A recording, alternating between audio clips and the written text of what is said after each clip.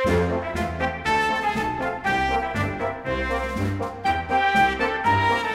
took my lad to Leeds.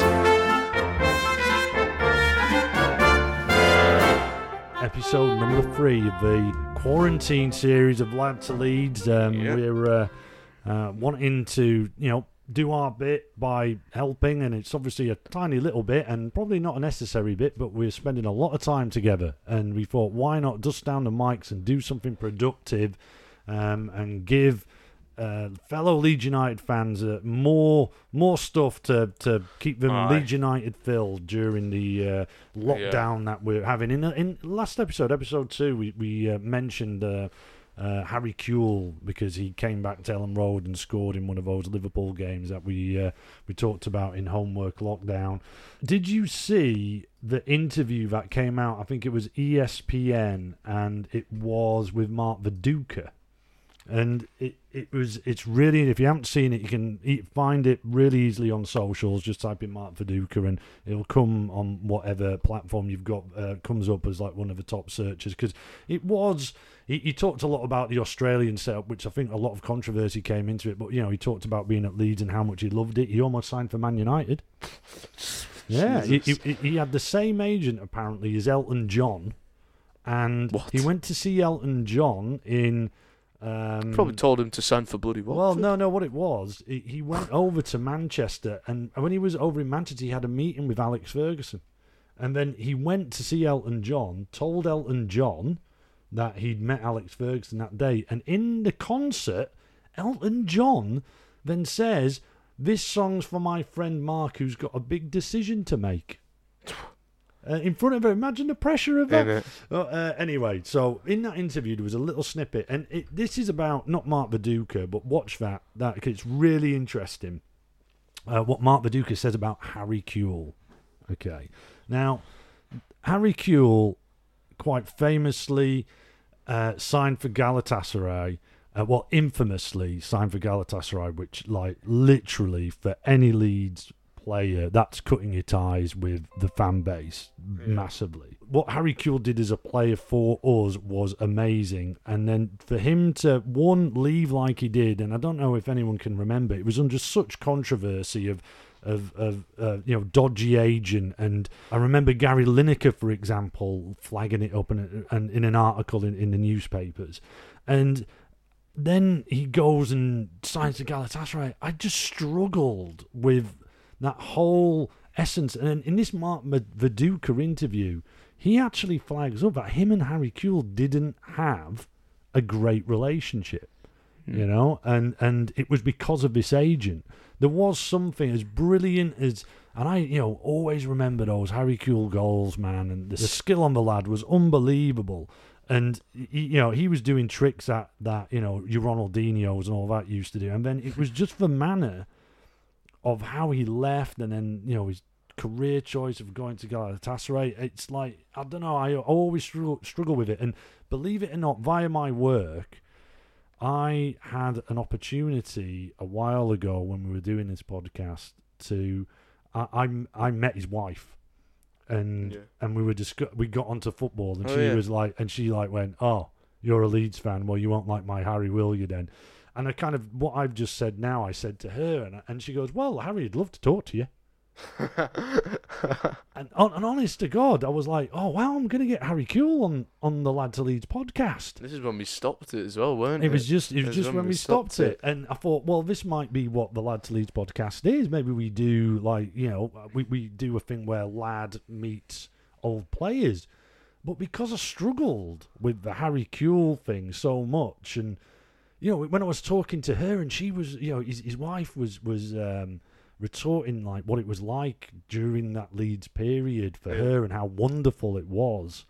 I was like going, "Oh, we need to share this with the audience," but I don't know. I think if I'd taken it up, we would have got absolutely hammered. I mean, I don't know how I would have felt. Do you know what I mean? I would love to have asked him the whole, "Why did you sign for Galatasaray?" Yeah, that's what I was thinking. Did you not think? Did you do it? Yeah. Do you know what I mean? I think that would have to be the opening question. I mean, I don't know. Do you think we should do it? I might be able to reignite that conversation.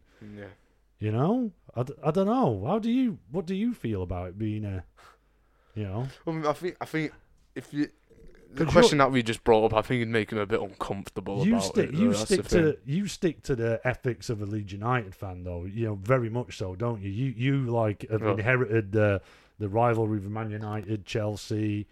You know, the pride of Yorkshire. You know the nuts and bolts of who isn't welcome and who is welcome. So you knew Harry Kewell was a big no. Yeah. But would you interview him? Yeah, I would. But like the thing is, though, with that question, I would be dying to ask him it. That's gotta be it. But like, I feel like it just would make him really uncomfortable. I don't know. Harry, he might knock us back. I don't know now. He might have missed the opportunity. But I'd love to know what people thought. At Lad to Leeds on the socials. I mean, I know what people think of him. I don't want to know what you think of him. Innit? Because that I don't want to be seen as generating. Just tell us what you think if we did interview. If we did interview, would you? Yeah, would you listen? Would that be of interest? Yeah. And then I don't know. Maybe one day we might be able to rekindle those old fires. Could do. Anyway, hey, let's get on. Let's bring on someone who we've got no beef with at all. Our sponsor of our big feature, the Mervyn Day. Bring out Mervyn Day. Come on. Hello, this is Emma from LUTV, and I love Merv so much I decided to sponsor this feature. Love you, Merv. Spin those balls. Right, we have Mervyn right here. What more last subject? There we Sam go. Grayson and Ian Hart. So what happens here is we spin the balls and Mervyn spits out a number. To each number in Mervyn there is a subject, a Leeds United subject, and we will talk about that subject. Yeah, so far we have had Simon Grayson and Ian Hart we've talked about. So go spin those balls. Here we go.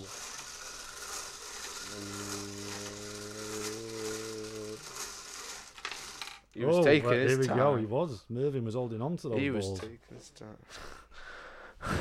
What's the number? Number 20. Number Dominic 20. Matteo. Oh, Dominic Matteo. He scored him Hey, in the San Siro. there you go. You know it. In You the know the sunset. song. Now, again, I don't want to show off, but I got a WhatsApp off a work colleague who knows Dominic Matteo He sent you a video, really didn't he? well, and he sent us this. Dom Matteo here. Believe it or not, I did actually score in the San Siro. I hope you're well. Marching on together. I'm into. So yeah, no, Dom Matteo. What do you know about him? Because obviously he wasn't well recently. I don't know if you remember that, and that was quite scary. But this mutual friend we've actually got did say that he's a lot better, thank God, and he's quite active on social media. He looks great, so God bless Dom Matteo. But what's your kind of vibes, Dom Matteo? Again, another retro player who I'd love to know what his legacy is. Well, I know that he scored a bloody great goal at San Siro. San Siro. But yeah, you haven't really told me much about Dominic Matteo. I think, obviously from what everyone thinks of him, an amazing player, he's got to be fantastic by the way everyone talks of him and that. But, my knowledge of him's Do you not... know what position he kind of played? Was he? I feel like he was a striker, but I don't think he was. No. Was he like a... He was a defender. A defender? He was a centre back. Oh yeah, because he scored a head. And Did he score a head? And he was a left footer as well. Yeah. So it was. He used to it was interesting. He'd fill in for Ian Hart, left back, sometimes. Was he fast? Or if Ian Hart was like more in an advanced role, he wasn't fast. He was. He had the just big strides. Yeah, he was the kind of the typical body of a centre back. Mm-hmm. Big and strong, tall, great. He was great in the air, but he could play with his. He could play. He had really good feet as well. And I don't know. He was part of that team that had Jonathan Woodgate, Lucas Radaby was there, Rio Ferdinand. I think Leeds. He was very much wanted. We got him from Liverpool, and I think he was very much in demand. He was, he was going to be, or on the cards to be, a big England centre back. Yeah. He was coming into that generation, and I remember when we got him, it did feel like a really great sign. I thought, wow, we mean business. I think O'Leary signed him, and it was like we're we're meaning to do some business here, you know. Yeah. This is a big signing for us. But then that was eclipsed by the signing of Rio Ferdinand, who we got for 18 million from West Ham. It was and because he was like going to be a megastar, which in all fairness, he ended up becoming a megastar. But Don Matteo, obviously, with San Siro. I always remember there was a great goal Mark Viduka scored against Arsenal, and it was the day, the game we were going to go down if we didn't get something from it, or we were in. If we weren't going down, we were almost Screwed. to doom, and it was away at Arsenal. If Arsenal won that game, that they needed to win that game to be in a chance of winning the league. And Matteo, I'm sure he did this brilliant run into midfield, then crossed it over to Mark Viduka, who scored an absolute blinder. Yeah. Like cross pitch, he was on the left-hand side of the pitch and crossed Was it that over. where you banged your head on the line? No, that wasn't. When I smashed for light by jumping up was when Harry Kewell scored. When Harry Kewell scored Harry Kewell scored a wonderful goal in that game. Again, like I said earlier, Harry Kewell was, when he played for Leeds, he was absolutely unbelievable. Yeah, Don Matteo. We lost him when we got relegated. He went to Blackburn. I don't think it quite popped off for him at Blackburn, but he was, and he sent me a message. So we've got to love Don Matteo. Yeah. Again, do you agree? What are your Don Matteo memories? I don't know why that sticks in my head. That Arsenal, it was a brilliant ball, I think. Let us know at Lad to Leeds on the socials. Was it kind of like the long ball in the Man United game? It wasn't. No, it wasn't as long as Howson's ball to Beckford. But if you switched it to the other side, it was kind of that move. Yeah. Not as long, but yeah. Let us know what your thoughts are on that. At Lad to Leeds on the socials. ladtoleeds@gmail.com. Give us a shout, Emma. Hello, this is Emma from LUTV, and I love Merv so much I decided to sponsor this feature. Love you, Merv. Okay, there we go. That's another one. So we move swiftly on to our next feature, which is the homework lockdown, which hopefully it's not really a quiz, although these are obviously all questions, but we're going to give you some homework to take away after each episode that you as a collective or you as a person can just get stuck into. So it gives you a little bit more Leeds United time to look at it. Yesterday, we asked you a history question. Let's go for this. Somebody's ringing the bell. We're self-isolated. During the 80s, Leeds United have 3 different badges. Can you describe all 3 of them? Yeah, so could you do that off the top of your head, or did you have to look at the answers? No, I could just think of it, you know. So there was obviously the Rose one, wasn't there? Yeah. There's the Rose one. The Rose and Ball. Then those kind of. So that was at the back end. The Rose and Ball was at the back end of the 80s. Then those kind of like the kind of like how Juventus have theirs now. It's like the L. I'd like the. Was it the L? They called it the smiley. That was the lead smiley. It had like 2 eyes and it was a bit cartoony, wasn't it? And what happened? It came from the 70s that one, and when we got into the 80s, they put like a border around it. It was kind of the bordered smiley. It was called. And we had that till about 81. And then wasn't there like the peacock with its feathers? There you go. Then we had the peacock. That was 81 to 84. We had the peacock, and then we obviously moved into the Rose and Ball, which is the iconic one for me. And again, it's just so much fun looking at all the old badges, and Leeds have got a real collection of them. And if you haven't done that, just go online. You can see them in websites, but or dig out that Leeds United book you've had for a while. Right. The next one, we've had maths, we've had history. Let's go for geography. Geography. What's the question? Okay, so from 1993 to 1996, Leeds kit manufacturer was Asics. But what country did the Asics brand come from? That was a great... Thistle Hotels. Thistle Hotels struck that one. Yeah. Asics. What would you... Can you have a guess? Or have you seen the answer? Have you looked at the answer? I could have a guess. But have you seen the answer? You haven't seen it, have a guess, then?